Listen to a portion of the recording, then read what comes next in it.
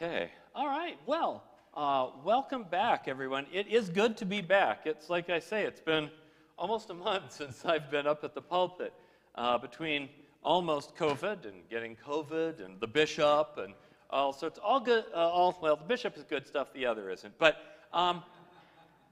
it's good to be back up front and to be able to play catch up a little bit on this sermon series I planned out on things we value. And I'll give my standard disclaimer that it's not an official church value statement. It's not the official ELCA value statement. It's more kind of things that I would say to someone who came up and asked me, what does your church stand for? What do you believe? These are some of the things I would highlight. And so take it for what it is as an informal list of things. Today I want to look at this idea of inclusion. And that's sort of our theme for today. And like I say, you've got the little papers if you want to share, so share the good or grieve the bad. You can post it up there. It's a place I wanted to provide an opportunity to recognize our experiences anyway. So you can put that up there. But we're going to look at that. Well, let's start out talking about this in the way that Jesus looked at it, right? Let's get back to the source. So we'll look at Luke 5. This wasn't our Bible reading for today. Those kind of got jumbled up with everything. So, Luke 5. After this, he, Jesus, went out and saw a tax collector named Levi sitting at the tax booth. And he said to him, "Follow me." And he got up, left everything, and followed him. Then Levi gave a great banquet for him in his house. And there was a large crowd of tax collectors and others sitting at the table with them. So you get this great scene, right? Jesus just comes up to Levi. I always wonder as a kid, he just comes up and he says, "Follow me," and people seem to drop everything and follow him. Did he know them? Did he have that kind of influence? Who knows? But the thing we, of course, always miss these days is what it meant to invite a tax collector to come and be a part of your group. You got to remember, tax collectors back then, they worked for Rome. They were not like our IRS agents today who are civil servants, doing what our elected democracy instructs. They worked for Rome, and they got their jobs by offering to get the highest bill, and then they could take a cut. They could bill even more on top of that. It was a very ruthless, fairly unjust system. The people who did it were seen as traitors, as colluders with the enemy. They weren't just seen as being meanies. And Jesus comes up to one of those guys and says, "Hey, come and follow me. Join me. And come and be a part of my group." So he invites what's seen as a traitor to be a part of a group. People are probably going, "How unpatriotic of you, Jesus." And this Levi, of course, gets welcomed by Jesus. And how does he thank him? He throws a big party and invites all his tax collector friends.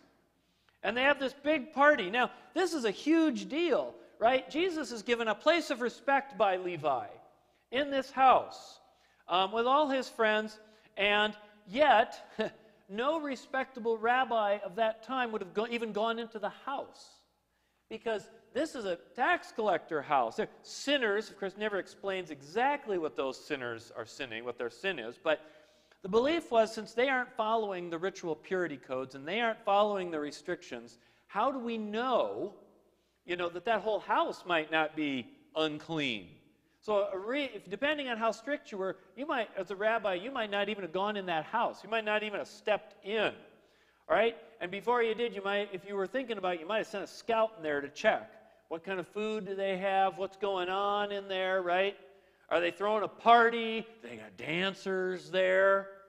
Are there Romans, Greeks? Are the sinners? They got prostitutes in there too? I don't know, right? So a proper rabbi wouldn't have even gone in. It would have made him unclean by contact, or at least ruined his reputation.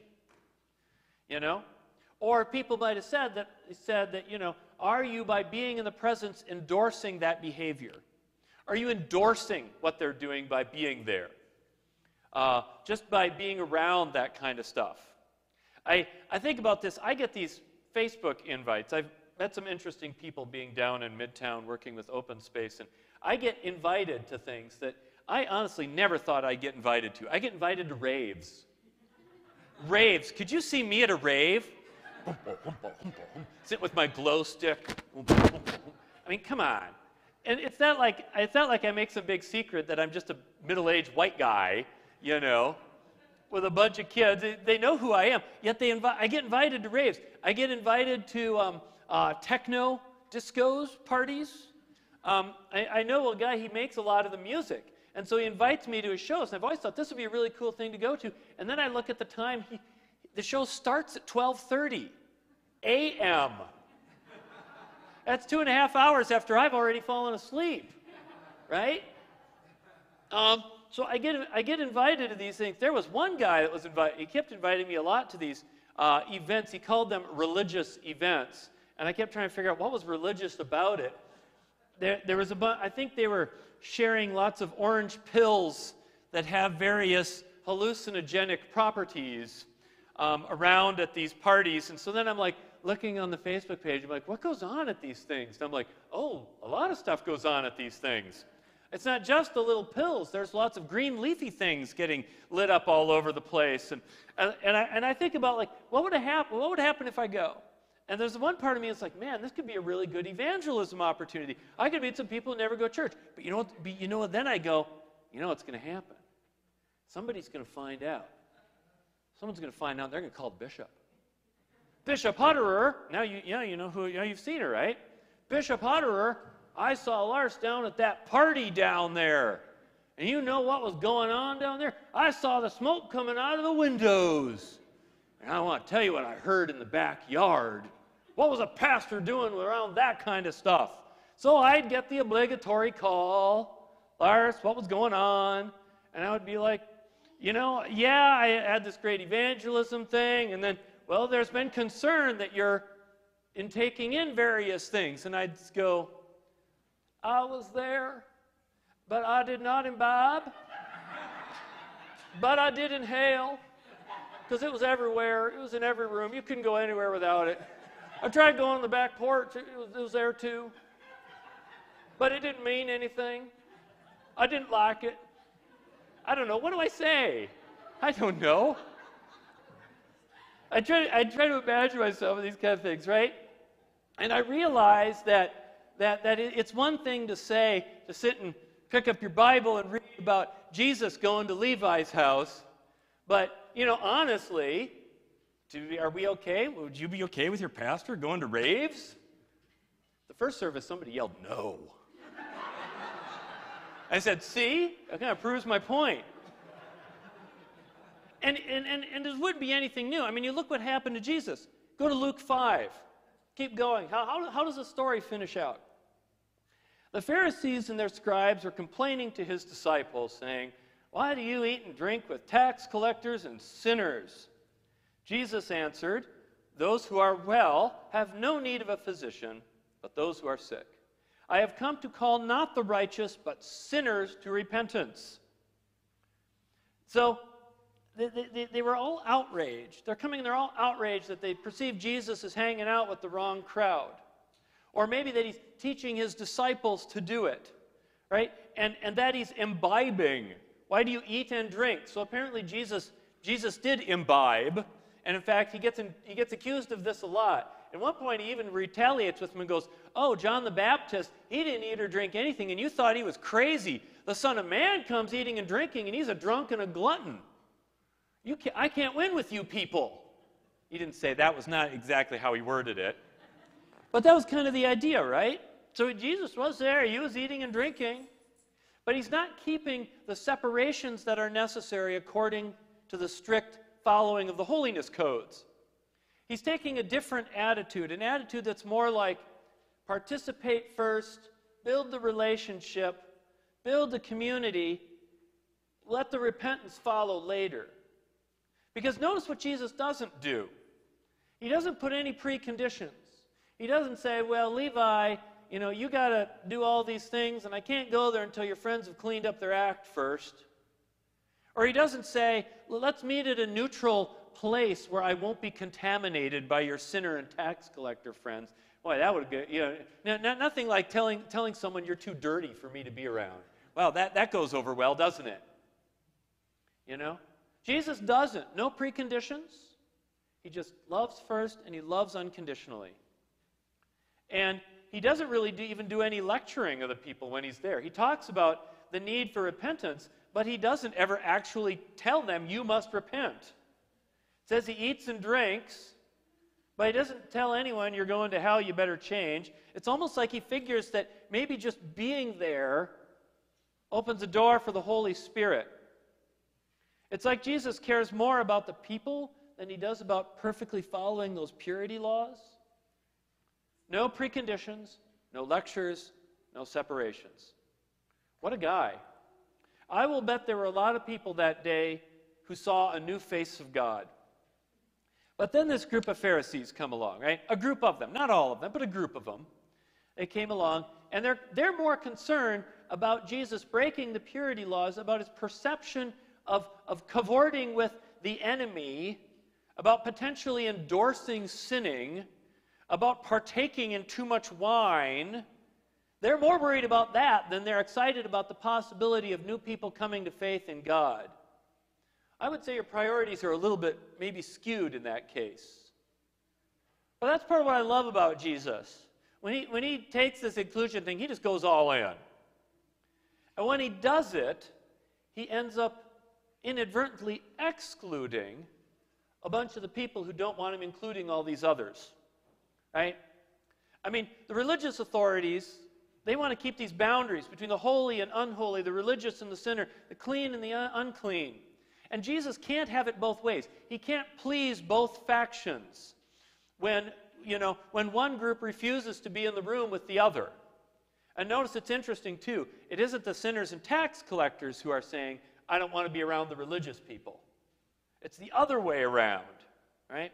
But Jesus has to choose who he's going to party with. I would imagine the sinners and tax collectors were a lot more fun. To welcome all means he can't welcome all. And that's the hard part about being a church that wants to be inclusive. Some people don't want to be in the room with certain other people. They don't want to be there if other people are there. Right? They say everyone's welcome, but they don't always really mean it. You know?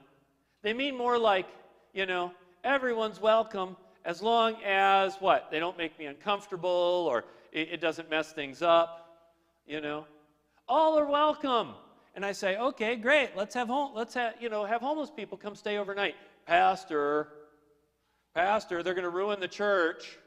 I'm like, oh, you mean the people Jesus hung out with is going to ruin Jesus' church?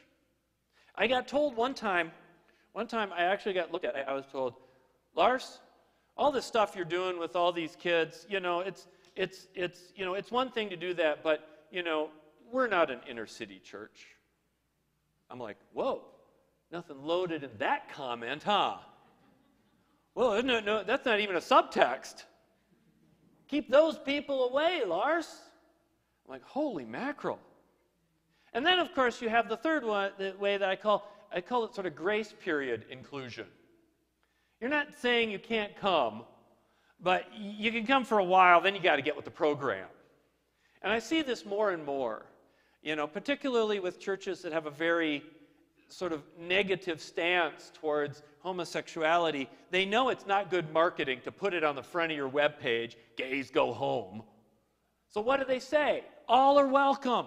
And they use the right language, and then somebody goes along and they join, and 6 months later they're sitting at the new member class, and then they get told, oh, by the way, now that you're becoming a Christian, you got to either pray it away, bottle it up, something.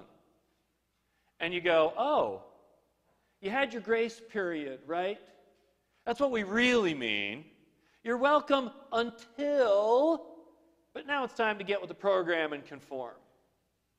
And they're putting conditions on it. Now, before you think I'm too judgmental of that, I'll say I do exactly the same thing, and I think we all do.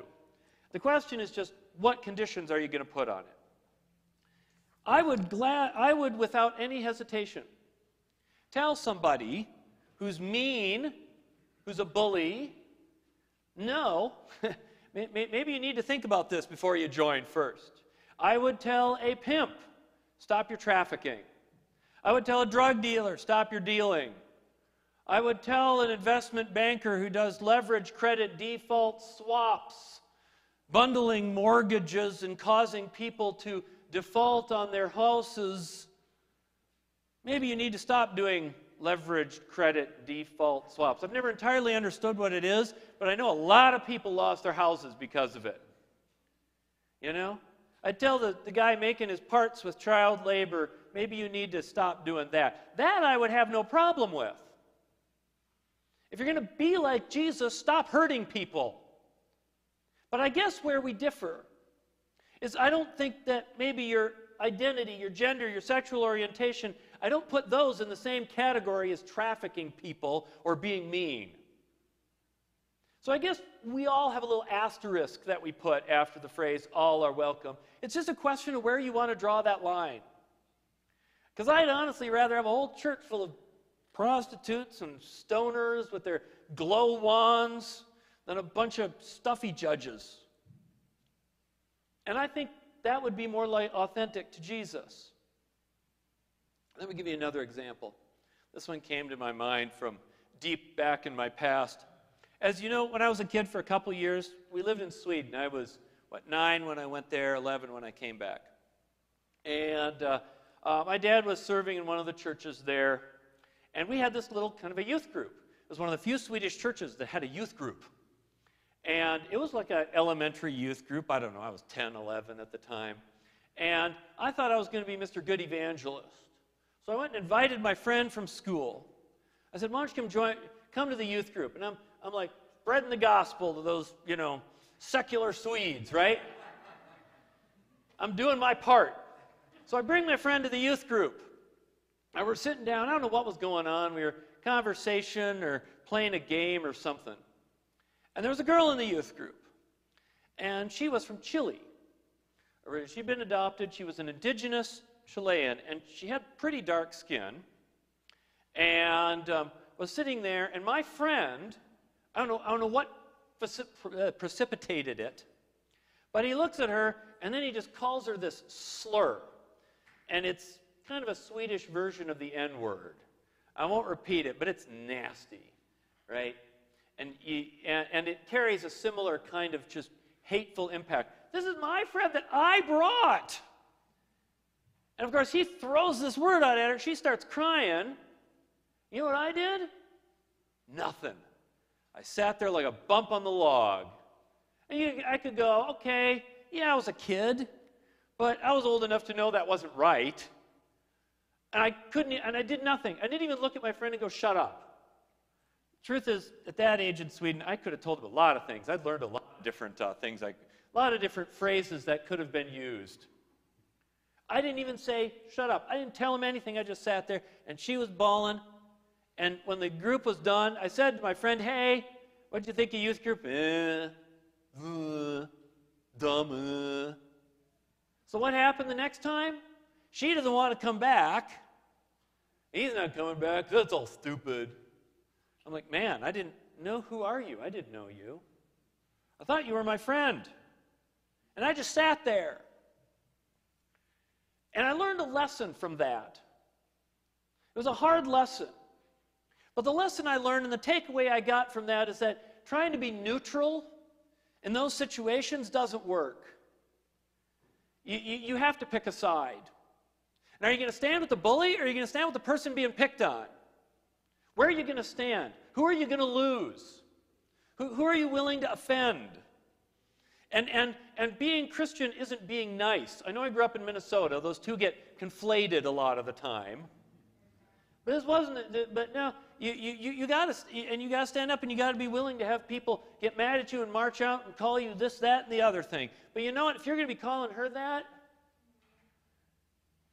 sometimes you have to choose who you lose. Sometimes if you want to be welcoming and inclusive, you have to exclude. Sometimes you have to exclude. If people are going to be hateful or bullying or mean, you got to be willing to say, not here. Repent or go home. Doesn't mean I'm sending you to hell, but you can't be here. Can't be doing that. You can't tolerate that kind of intolerance. You have to exclude to include. And like I said, I'd rather be around stoned and debauched people who are loving and upright than to be with people who are hateful or controlling. You can change your behavior and you can change your mind. People can't change their identity. So to be an inclusive church, which is something I strive for and value, because I know that there are people out there in the world who, so many people have been hurt in situations like this, and sort of the trail of tears that's been left by churches that go bad, that sort of get caught up in that rightness and forget about people. You know, the extreme story that I've told, there's a guy I know. He comes from a different version of Lutheranism. He grew up, and when he came out of the closet, his parents were going to beat it out of him. Literally, put him in the closet and beat him. They should be in jail, both of them. They should be rotting in jail.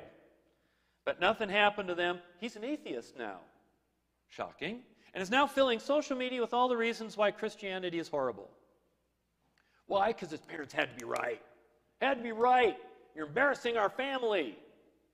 Right? Who's going to be the church for them? Who's going to be the church for them?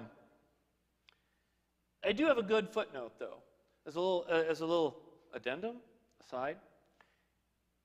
4 years after that incident, we were back in Sweden visiting in the summer. And I was walking around the church, and there she was.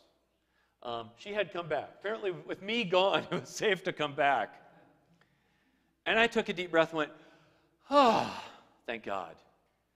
Sometimes God can work in spite of my own apathy, stupidity. So that piece of the story had a happy ending.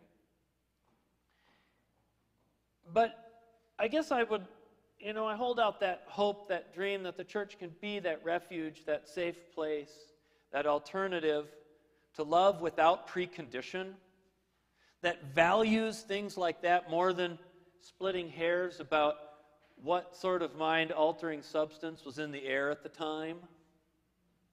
That we can try to do that and be a place that keeps people safe from judgment and harm.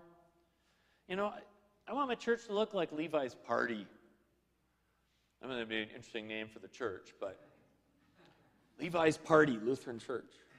I'm not going to push to move the name. I've already printed too much stationery. But I want the church to look like Levi's Party. Love first, accept first, and let the Spirit take over the rest. Amen.